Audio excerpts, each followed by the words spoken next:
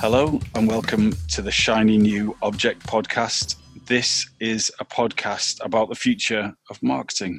And every week I have the pleasure and the privilege to interview someone impressive, exciting, influential from the industry. And this week is no different. I have Manisha Seewal, who is Group CMO for Carro. And we were introduced by the lovely team at the Future conference that is running on the 16th and 17th of October in Singapore. If you'd like to find out more about Manisha and the other speakers, that's futr.today. So an incredible lineup, and I'm lucky enough to be interviewing a few of the speakers in the run-up to that event. And Manisha, thank you so much for joining us today. Thank you, Tom, for having me. So for the audience that is primarily UK and US, could you explain to the listeners what Carro is and what your role is for the business? Certainly. So Carro is a Singapore-based tech startup. We are a 3.5-year young company, and we are already Southeast Asia's largest car marketplace. So we started the operations in 2015. Our business is primarily, it's a B2B, it's a business to business. We enable small car dealerships to improve their revenue by connecting them with our platform where live bidding and live auction of car happens. So whether you're an end customer, you could put your car there.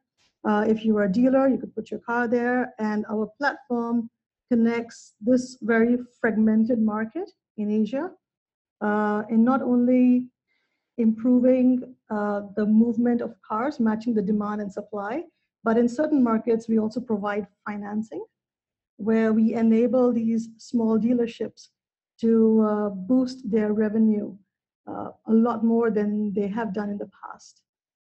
So that is pretty much what Carro does. And I was just sharing with you earlier, even though we are a 3.5-year-old company, we are already established in 4 markets now in Southeast Asia. So as of yesterday, we've opened our operations in Malaysia as well. So we now operate in Singapore, Indonesia, Thailand, as well as Malaysia. And we've had a very fantastic trajectory, and also very blessed with an impressive lineup of investors. So we are backed by SoftBank, Insignia, Sequoia, EDBI, which is a government-backed fund from Singapore.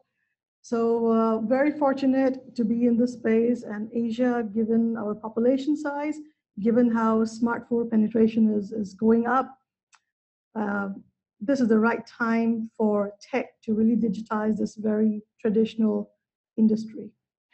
And tell me a bit about your role as Group CMO.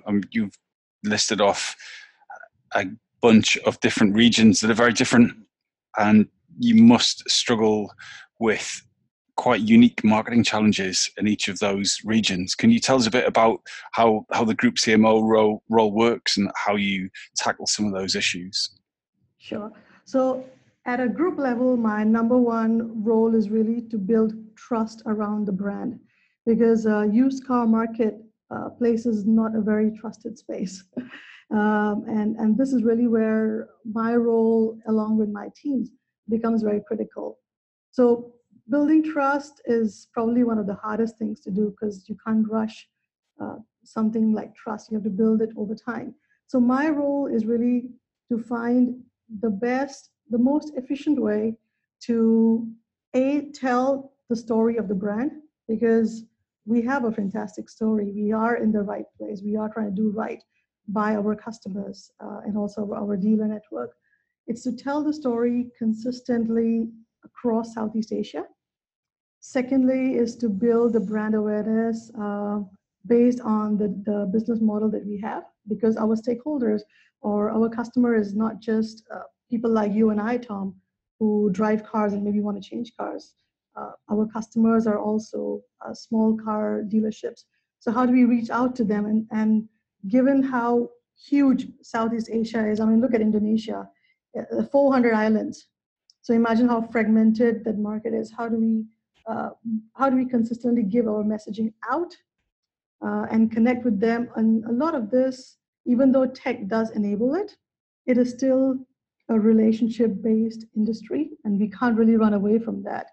So my role is really to find the best way to build trust, to build awareness, and as people discover the brand and all the different solutions that we have, drive a consideration and also a preference towards our brand compared to the other players out there in the market, and also to delight the customer along the entire customer journey.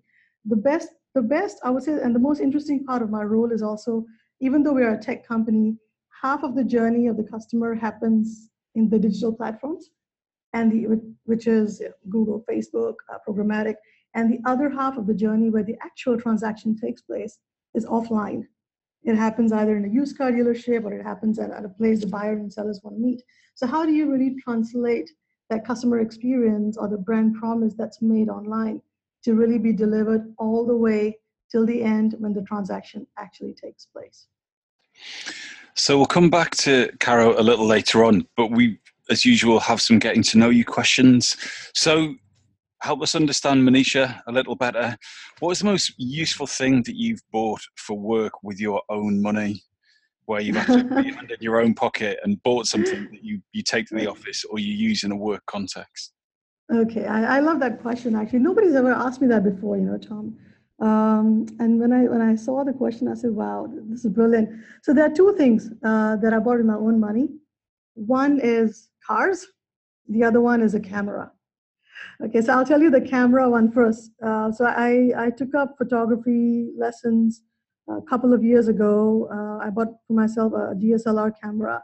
And the reason why I say it has been, I'm so glad that I did it, is because it creates an appreciation for abstract, creative, and artwork that we design. Because now in Carro, I don't have the luxury of working with big advertising agency. Everything is done in-house.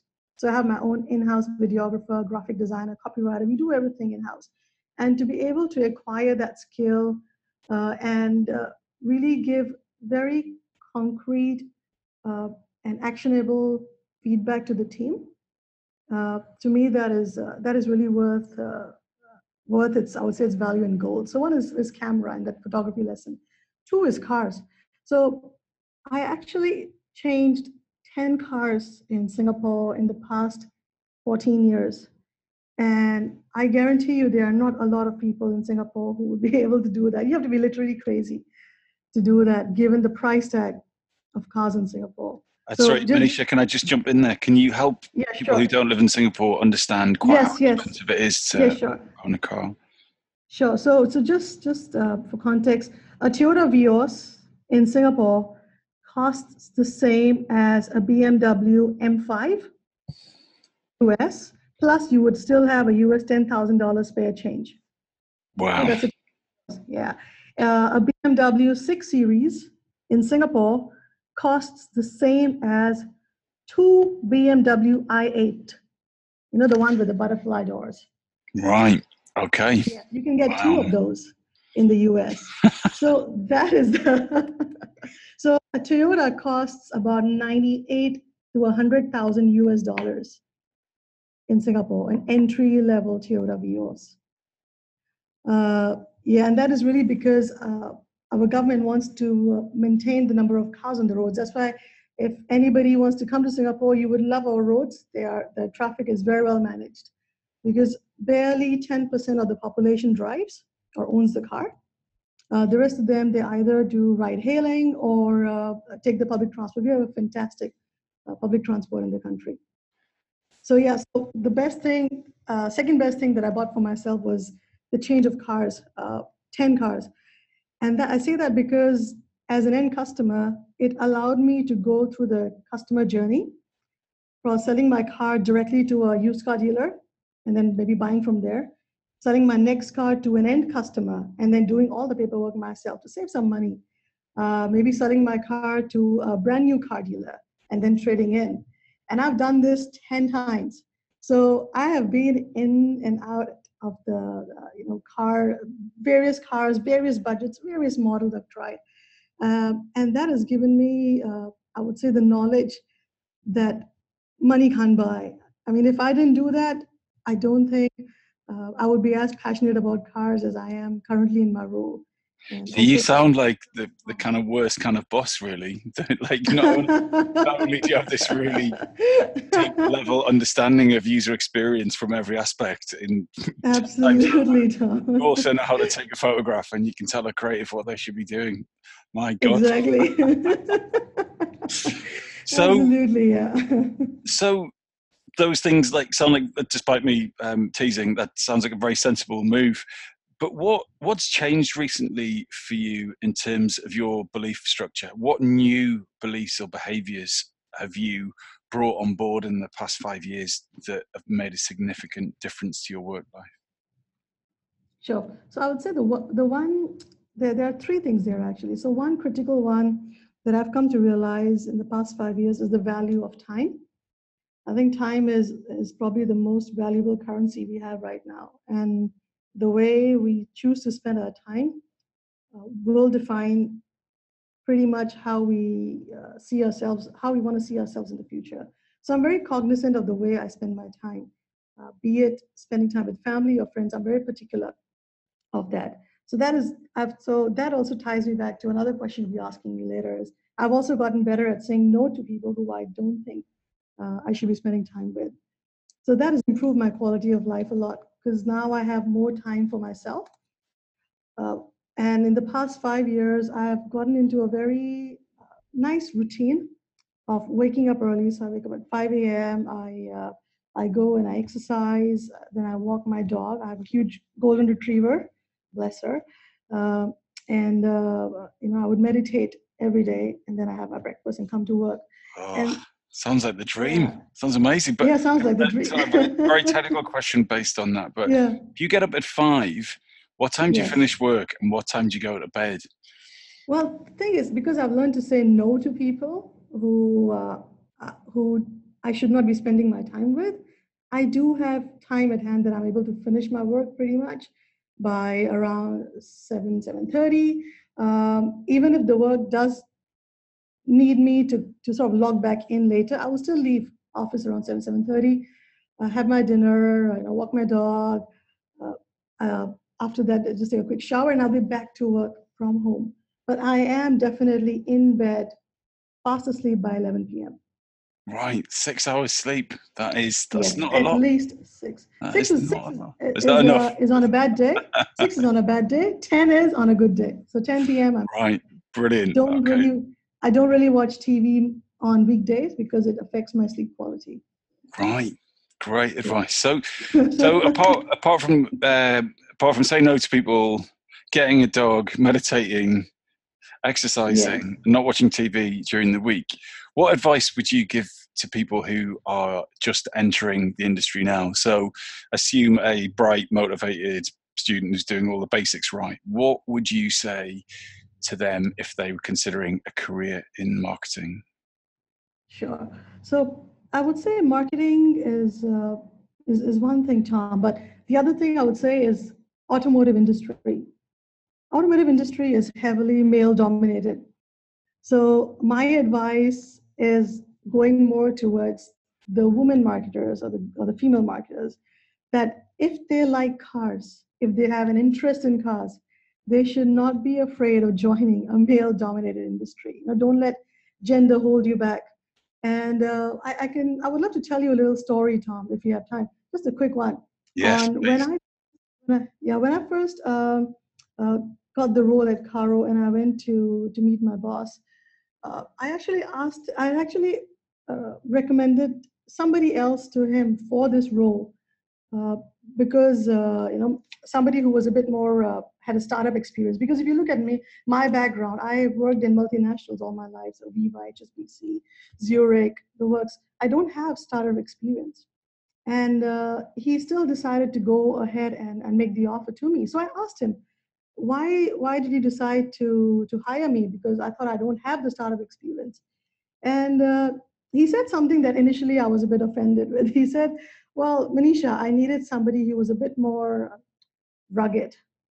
And he said it to me when I was wearing a floral dress with high heels, Okay.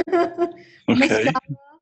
And I said, and in my heart, I thought, which part of me looks rugged to you? Then I said, boys are boys. Boys are not good with words. Whatever. And we just had a chat. And I said, okay, well, I'm really excited about the opportunity because I believe, I do believe in the brand and what we're trying to offer to the customer.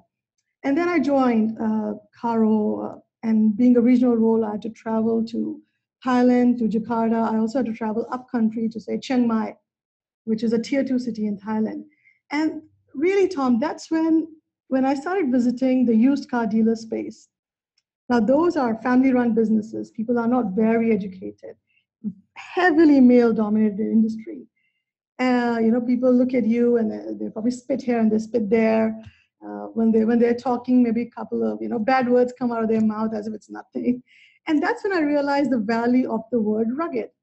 Because if had he hired somebody who cannot take the ruggedness of the real world, with a smile on her face, then it would not be easy for a woman to really perform in this role. And I think at that moment I realized I am so glad that he decided to get me because I grew up in India, and India does may give you a couple of hard knocks growing up. You do end up being very rugged all the way, from inside out. Uh, Most women are trained to be very rugged, very you got to take care of yourself, watch out for things. So I think that is my advice to young women who want to get into automotive industry. We don't have enough women in this industry. And if you think that you like cars or you like tech, don't let the gender hold you back. Join the industry, be rugged. You can wear a pretty dress, but in your heart, as long as you're rugged, your mind is rugged, and you can take it. Just join it for the experience. There's so much potential, there's so much to learn. It is really, really priceless. So that would be my advice. Don't let gender hold you back. Brilliant. That's great advice, and thank you for saying that. So let's have a look towards the end of your career. And you've asked me to ask you my favorite question, which is how do you want people to remember your career? Do you want to be remembered as someone who was rugged but also wore nice clothes, or do you want to be seen as an inspirational leader? Or help me understand how you would like to look back. Sure. I think at a personal level, I would like to look back as somebody who was an outlier, fearless, somebody who did things differently and challenged the norm. Uh, that is how I would like to be remembered at a personal level. But from my team's perspective, I hope to be remembered as a people developer, somebody who openly shares knowledge and guides the team. One of the things that I do also, Tom, is I lecture. I lecture at universities, at polytechnics, even at, just last week, I was lecturing students, MBA students from St. Gallen University, Switzerland, about innovation and disruption. So I love sharing knowledge. I love sharing my experience. And I love guiding the team to perform better and better. I mean, my team in Singapore, the average age of the team is 24. And they are so young, they're so hungry to learn. I just hope that I'm able to mold them and also my other teams in different markets to really question more, speak up more, and be grow both professionally and personally when they are part of my team. So for the rest of the podcast, what I'd like to focus on is your shiny new object, which Yes. is the subscription economy in Asia. So it's interesting that you've put in Asia on the end of that. I think the people who listen to this podcast should be familiar with the subscription economy and be part of it, if not Yes. working for one, or certainly receiving the benefits of one. Could you give us an overview of what the subscription economy is like in Asia, and how it might different to the West? Sure. So subscription economy in Asia is just picking up. And I was just looking at a very recent report that talked about which are the top countries globally where people expect to subscribe more in the next 2 years. So the top country in the world is actually China, 53%, followed by Spain and Italy. And number 4 was Singapore, say 38%. And after that, all the other countries that sort of follow. So these are the top 10. All the other countries that followed are all US and Europe. So we feel that while Netflix and Spotify is sort of gaining ground in Asia, it is changing behavior a little bit. But the change is really coming from the demographics that embraces subscription. So let's look at millennials, right? Millennials are people who are born from the year 1981 all the way to 1995. And the millennials, Asia, especially China and India, hosts 47% of the world's millennial population.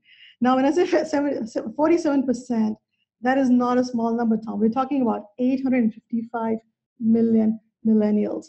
And based on statistics, come next year, globally, the millennial economy is expected to be worth $1 billion. Sorry, $1 trillion. So that's a big number. And imagine half of those people, or half of that $1 trillion actually sits in Asia. So I'm sharing these numbers because as a tech company, we do look at trends. We do look at how is the economy evolving? What are the new trends? What are the dying trends as well? So car ownership, if you look at India, if you look at Thailand, actually car ownership is steadily on a decline. But we see subscription just in general, which is Spotify, Netflix, seems to be on an increase. If you look at Netflix alone, their investment in Asia has gone up tremendously this year. And the growth that Netflix is enjoying is primarily coming from the paid users from Asia. So now what this tells us is that people are getting used to subscribing to things. Yes, I can't compare. Netflix payment is probably about $17 a month. It's not very expensive, but the idea of not owning something and subscribing to it and then canceling it anytime and then pausing it anytime seems to be something that the millennials love to do. And then we went deeper into this trend and we found that millennials in general, they do not like to own things. They don't like commitment because they are, at least in Asia, they are in debt. Reason being, there's a lot of middle class that is growing in Asia. So people who are probably in smaller cities, they're moving into slightly bigger cities. Education is also enabling that. But while they are earning more than their parents did, the lifestyle is the way that they're living their life, they're spending a lot of money. And also, they tend to take on student loans for their school, and they pay it off the moment they start working. So they're uniquely burdened in a way. So they're middle income, but they're not spending like a middle class, and they're a bit in debt. And that is also fueling this entire behavior of, why do I need to own things? I can just use it for a time, and then I can pass it on to the next person. And then millennials in general, they find this whole process being very efficient and green. The only thing that the millennials do want to own, though, is their smartphone. So if you are in the industry of smartphones, nothing to worry about.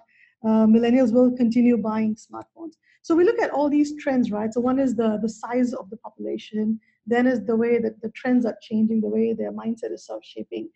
We overlay that and we said, why don't we create something new with cars, car ownership?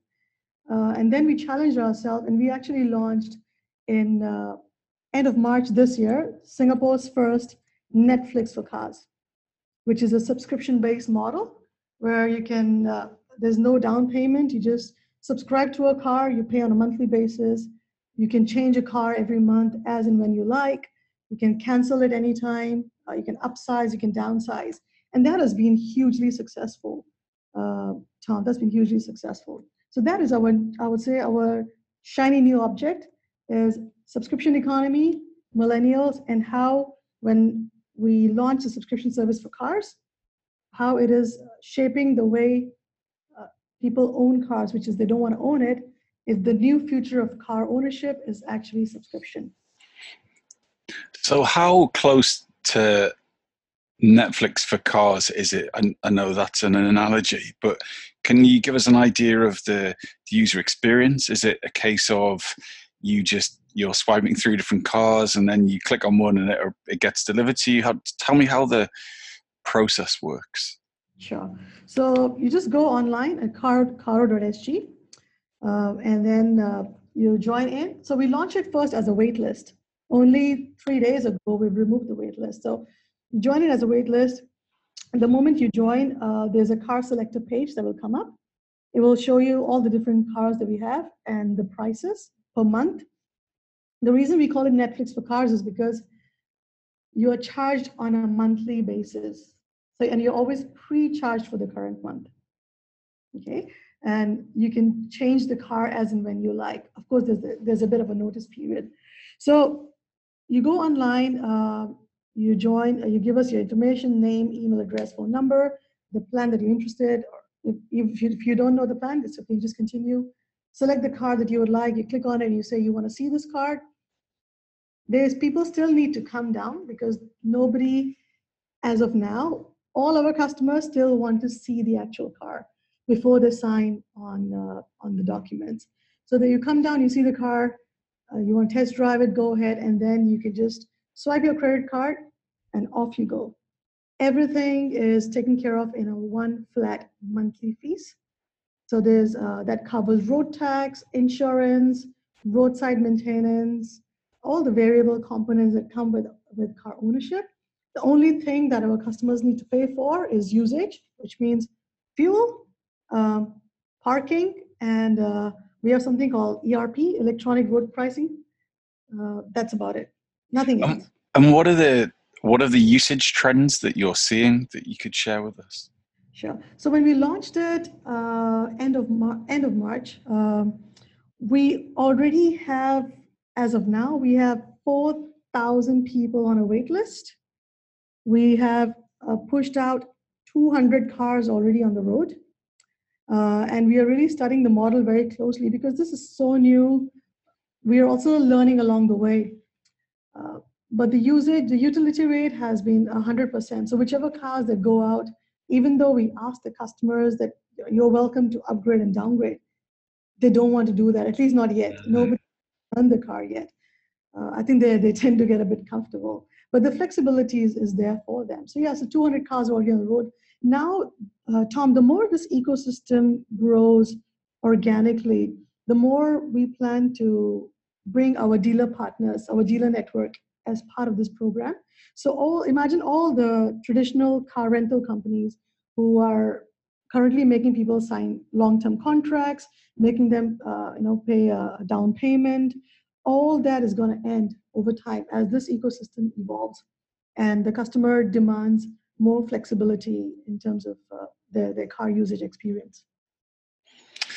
Unfortunately, we're going to have to leave it there. It really feels like you're at the start of a revolution, and being the CMO across all of the markets that you mentioned and trying to get that message right. And as you say, you can't rush trust. I thought it was a really nice way of putting it.